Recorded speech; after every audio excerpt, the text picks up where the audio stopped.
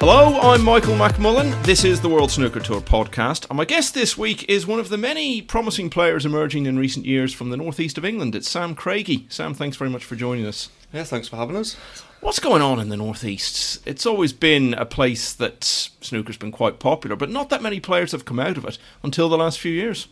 Yeah, I mean, like you say, there's plenty of players. Just the last couple of seasons, we've all started doing considerably better than what we were. I don't know what that's down to.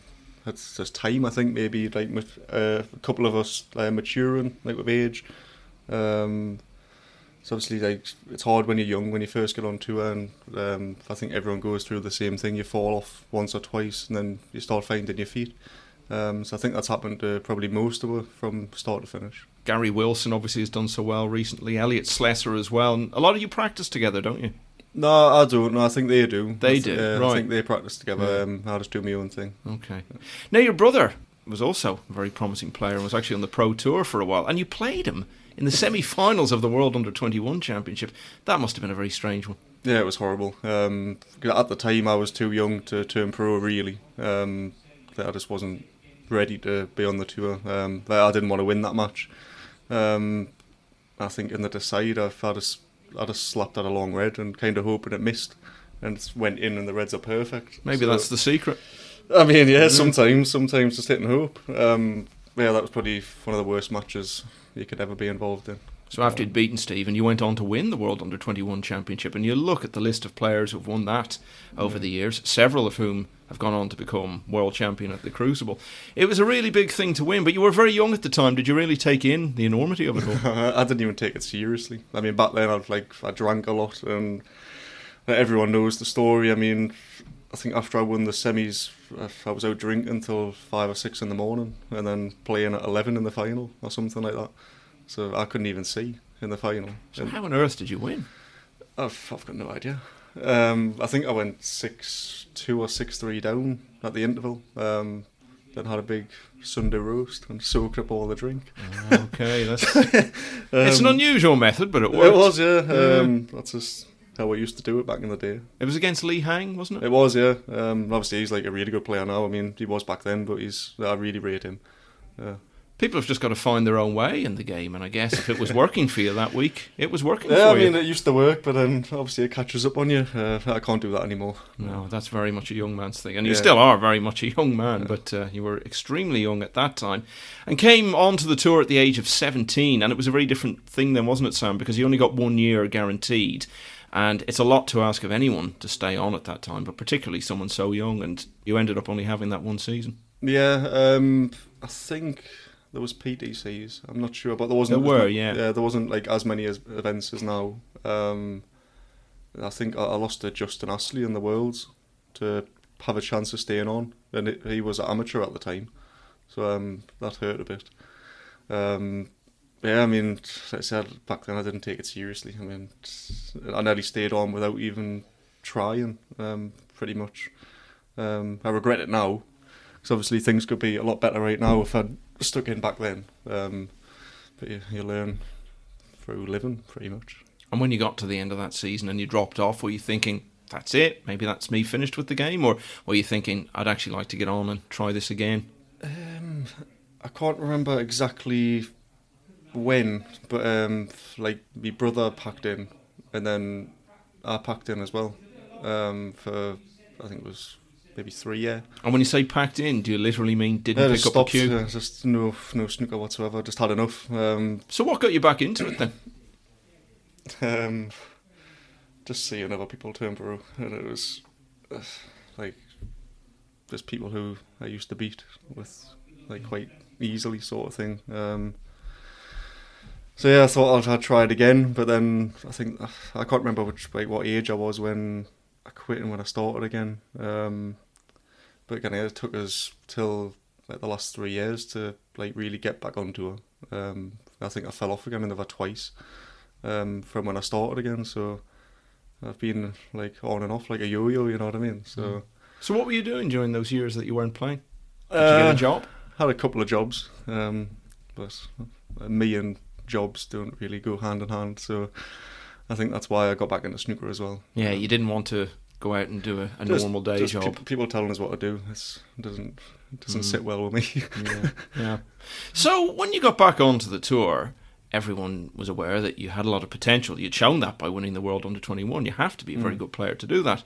The first time we really saw the best of you, I think, was a match in Belfast against Kyron Wilson. And you put your glasses on, and this was something that was new. So you went out in that match, you got 4 scoring visits to the table, you made 2 centuries, 2 other breaks in the 80s, and you won by 4 frames to 1. It was an incredible performance. One of the best we've ever seen, actually, from anyone in a best of 7. So, I'll bet you know what the next question is. What happened to the glasses? I just decided they weren't that necessary. They did help a little bit, just on certain shots. But like after wearing them for like a few hours, they start like giving you a bit of pain and stuff with like how tight they are. And I just took them off. I don't need glasses. I can't see, but they do help a little bit. They obviously helped a lot that day, though. Yeah. That was the first time you'd ever worn them, was it, in a match? Possibly, yeah. That would have been, yeah. So I think I had a nice run in China as well or something when I was wearing them. I had a good few matches with them on, and then took them off. And did you feel while you were playing that match against Kyron, because it was an unbelievable performance, that it was helping you in that match? It's similar to when you get a new coach or something. It's like the new effect. Yeah, it takes your mind off all the other stuff you've been thinking about, and you're thinking about, I'm wearing glasses. And I don't know, maybe they did help that much. I don't really know, to be honest. You went on to reach the last 16 of that tournament, which was a pretty good result, and it was actually Elliot Slessor, your fellow Tynesider, who beat you. What do you remember about that one? Not much, no. Yeah. I played well in the first 2 matches, maybe. Then I started declining. I got a bit worse the next one, then I got a bit worse against Elliot. So that's just the way it is. And so the glasses were gone after that. So what did you do then? Do you wear contact lenses now? No, just decided to put them in the bin. So I was in 2 minds, and then this day I just put them in the bin. And I thought, at least if they're in the bin, I can't keep going back and forward.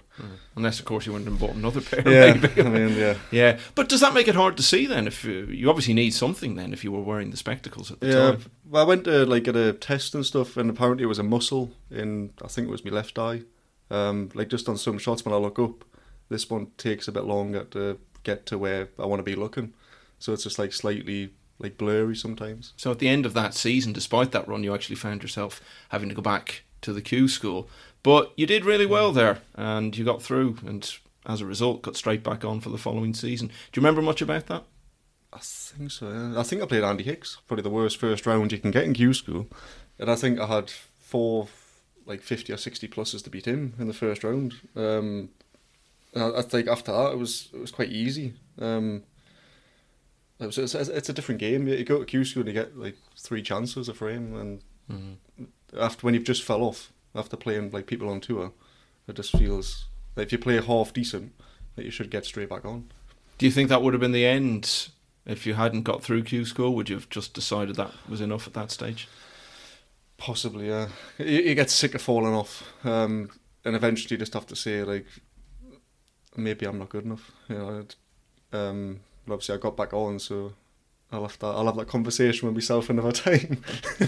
So I remember you saying at the time that you'd really worked hard actually for that Q school, that you decided if you were going there, you were going to put in a lot of hours on the practice table. Is that how you remember it? I think I remember going there prepared. I'm not sure exactly where I was or what I'd done. But well, you did say you'd been playing for 8 hours a day. So was that true? Probably, yeah. Did you find that hard then, having maybe not been the biggest practicer, to be playing that long every day? I don't know. I think I go through spells. Usually I do a lot of solo. So if I'm in the right frame of mind, I'll just stand there all day, pretty much. But when you're during the season, sometimes you don't really need it. And half the time I do my own heading, tinkering with stuff, and then you come to a tournament and you're trying something else, and you lose, you go home, you try something else. I think that's a snooker. It really gets under your skin sometimes. It does, doesn't it? And what kind of things would you tinker with then? Different cues, different techniques, that sort of thing? You think it's techniques, but then you watch your game back and you look exactly the same. It's just all in between the years. It's just trying to make yourself feel comfortable and Yeah, to feel you're well prepared. It's just like it's learning how to become comfortable being uncomfortable, sort of thing. In terms of dealing with the pressure of being out there, I think so, yeah. But it's hard to like get used to it when you're not in that situation all the time.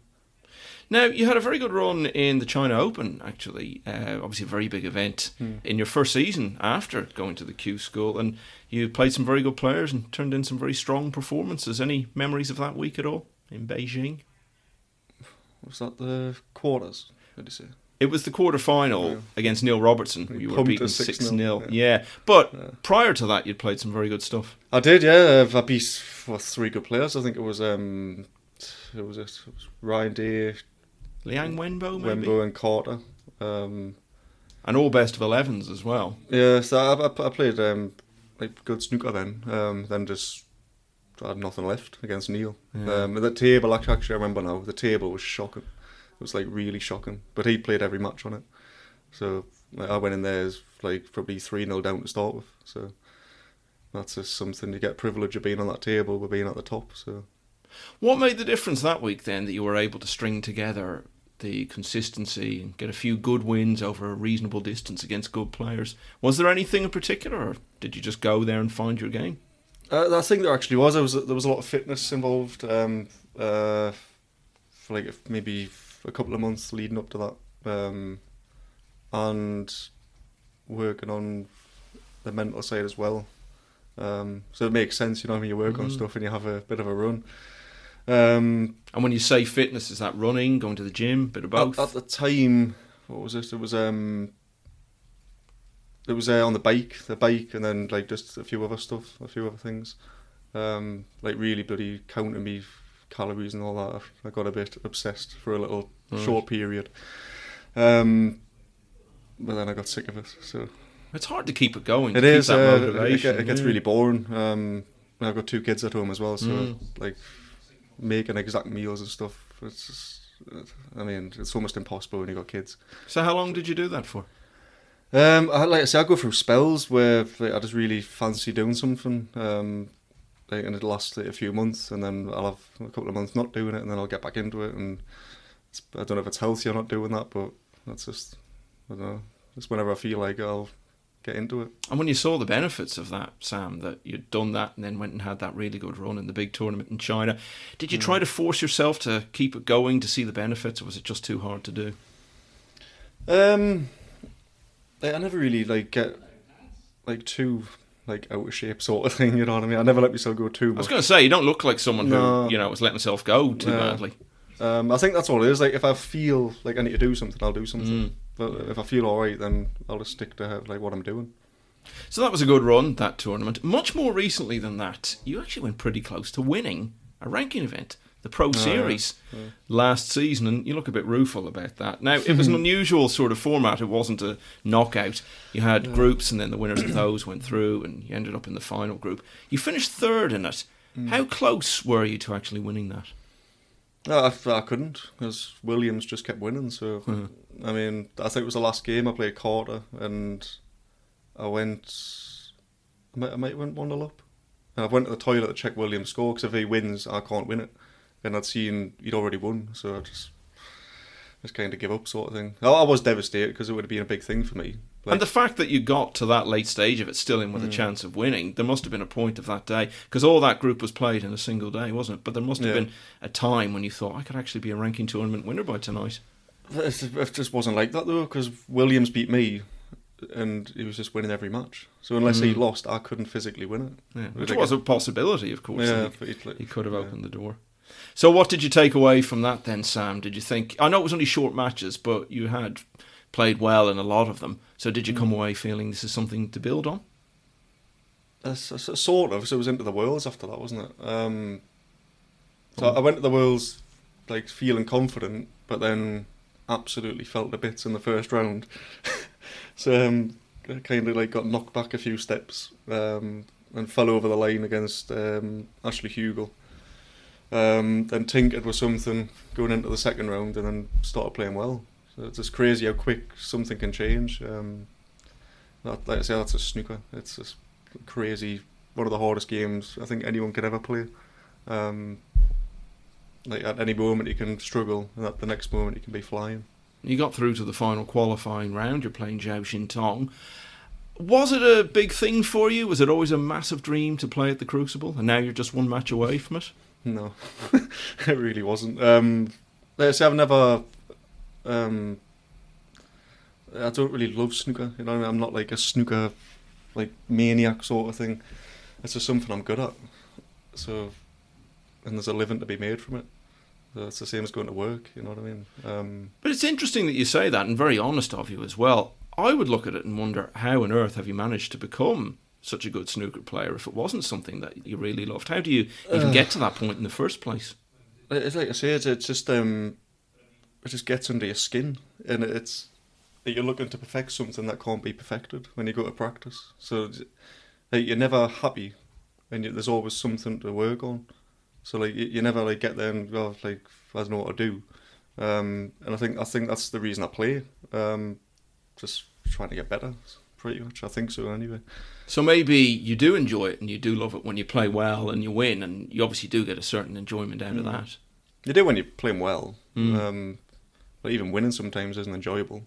And when you're playing well, it's probably the best feeling in the world. But how often does that happen? So maybe it's a case that you actually really do like the game, but maybe it's bogged you down a bit over the years. And probably. I think it's like a recipe for like depression. I think it really is. Like anyone around my position when the rankings are lower and stuff, you're just always losing. You know what I mean? And it's just pretty torture half the time. Well, you didn't lose in the final qualifying round against Zhao Xintong, who, as we know, is a very capable player. You were behind for most of the match, but you managed to come through in a tight finish. You won it in a decider. Maybe the fact that you were laid back about it, and it wasn't this massive thing to you and a massive hurdle to clear, was what actually helped you to get over the line in the end. Probably, yeah.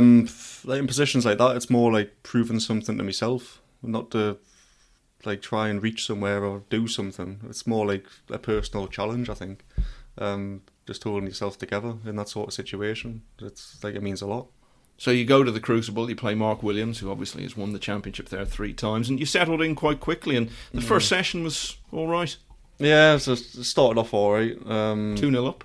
Yeah, but I think even being behind after the first session was bad, considering I was 2-0 up, just playing bad shots and making silly mistakes. And then, from what I remember, he was nigh on unplayable in the second session. He just didn't leave us anything. I think I had 1 or 2 chances in the last 5-6 frames. It was just bonkers. It's a bit of an anticlimax, really, wasn't it? Because you go in with a big chance and then he just streaks away and wins 5 in a row, and that's it. He was just too good on the night. Let's play what I call the quickfire round, Sam. This is just a few little topics, and I throw them at you, and you just say whatever comes into your head. Your favourite music? That's too much of a tough one for me. But do you like music? Yeah. What sort of thing would you listen to? I'll just say Elvis. Elvis will do. Okay, good one. Best anyone's ever played against you? It's got to be Higgins, I think. That's the only one that came to my mind there. It's got to be Higgins. It was in Ireland a few years ago. Where he made the 147. He's had a max 2 centuries and an 80 or something. It was just frightening. Yeah, I remember sitting in the arena for that. He was in absolute peak form at that time. The best thing about Newcastle? My kids. Very good answer. Your ideal day off? Doing absolutely nothing. And which players you would like to go on a night out with? Stuart Carrington. He's a good laugh, is he? Yeah. Now, tell us about your kids there, because when you've got 2 daughters, I think. Yeah. Obviously, you want to spend as much time with them as possible. So it becomes hard then to put in the dedication we were talking about, because they're only young for a little while. Yeah. I mean, recently, like maybe part of broke up. Sorry to hear that. Now we've sorted things out now, so like kind of making a conscious effort to try and put things right, sort of thing, and like just have a happy family. And it's working so far. You know what I mean? I feel good and like getting results. So things are looking up at the minute. And it sounds from the way you talk about them that you regard them as very much the best thing in your life, and more important than anything else. Yeah, definitely. I mean, especially now, like I've realised, I mean, like snooker comes second. And I think that's what I meant before, where it gets under your skin and you start putting it first, and it really starts like irritating you every day, every second of like just all the time. You're always thinking about it. So like after my last match, I actually went home just to get away and like go and like my partner came to watch, and I went home with her and just go and see the kids for the day, and then it just takes your mind off things. Well, I'm glad to hear things are working themselves out in that way. It's been a few times over the years where you've not made it to matches on time or whatever. What's that all about? Do you have difficulty waking up? Or I had a little spell. I mean, I can't lie, there was maybe 1 or 2 times where I was enjoying myself, and then all the rest of them were just genuine not waking up. And I think that's where like the side of depression comes in and stuff. Just couldn't get up. You know what I mean? And like it happens at home. Well, I used to. Like, alarm would go off and I'd just roll over and go, sleep through. Well, that's a snooker. Well, for me anyway, I don't know if other people feel the same, but like I went through spells where it's just really it's been a bit too much, you know what I mean? So you do like to have a good time. You've alluded to that a few times here. Have you curbed that a bit as you've got older, or are you still enjoying being young? I still do. I still enjoy a drink, but nowhere near as much, you know what I mean? Maybe, I don't even know how often anymore. It's not very often. I've been to Newcastle, but I've never been for a night out there. But it does have a reputation as being a great place to go out. Is that true? Well, it's not very. I don't really go into the town centre when I'm drinking, so right. Bit too busy for me. But like you say, everyone else says they love it in there. So what about Newcastle United? Do you follow them at all? Are you into the football? I mean, over the past couple of seasons, kind of just stopped watching any sort of game they were involved in because it was painful. But obviously things, hopefully, if we can stay up this season, things could improve. So you might get back into it. Yeah. Did you ever go to games? Were you into it? Just 1 or 2. Just I don't know. No, never really made the effort doing that. So where do you see yourself 5 years from now, Sam? You're still going to be young at that time. You would be coming into what would be considered the prime years for a snooker player. Where do you see yourself being? Will you still be this laid back about it, or do you think you'll be really hungry to make the most of your obvious talent at that stage? The main goal now is getting a new house with 3 bedrooms, so just getting in a position to make that possible at the minute. Just never know how quick it can happen. And could you see yourself being at a stage when you get to that and think to yourself, well, I've got all the ability to go and win tournaments. As we said, you weren't far off in the Pro Series, and that maybe you'll really knuckle down and make one last push and try to become a top player? Or do you think you'll ever have that motivation again? I'm probably trying to. Probably trying as hard as anyone else. But sure. I'm not going to... I mean, this is just how I am. Yeah, no, absolutely. And, you remind me a lot of Mark Williams because you never see him depressed after a defeat. You never see him thinking it's the end of the world by any means. And it's worked very well for him. So maybe there's no reason to change. Yeah, I mean, well, I don't plan on changing, so hopefully it works out for me. And what else do you like to do away from the game? When you say you've got 2 young kids, I know that takes up a huge amount of time. Do you get up to anything else interesting? Man, nothing really springs to mind. I mean, like I say, they haven't been the best dad in the world since day one, but I'm trying to put that right. So, in what way do you mean that, sir? Just not making like enough effort for the kids and stuff like since the start. I mean, they're 8 and 4 now. But recently, just trying to make a conscious effort to make have a happy family. So. Okay, well that's the main thing. And listen, we hope to see more success from you because you obviously have a huge amount of talent and we'd love to see you doing well in tournaments in the future. But whatever life brings for you, Sam, we wish you all the best. And thank you so much for joining us on the World Snooker Tour podcast. Cheers. Thank you. Next time on the World Snooker Tour podcast, an eye-opening conversation with Tom Ford. He'll be explaining why he feels he's already a ranking tournament winner, reflecting on how hard it was to cope with lockdown, and looking back on the thriving scene he emerged from in Leicester. Even all the amateurs that could just go in, pick a cue up, make 100. So I think it was me and Mark Selby as well. We was in there as juniors. So that club helped us out no end. And it was the owner, Malcolm Thorne.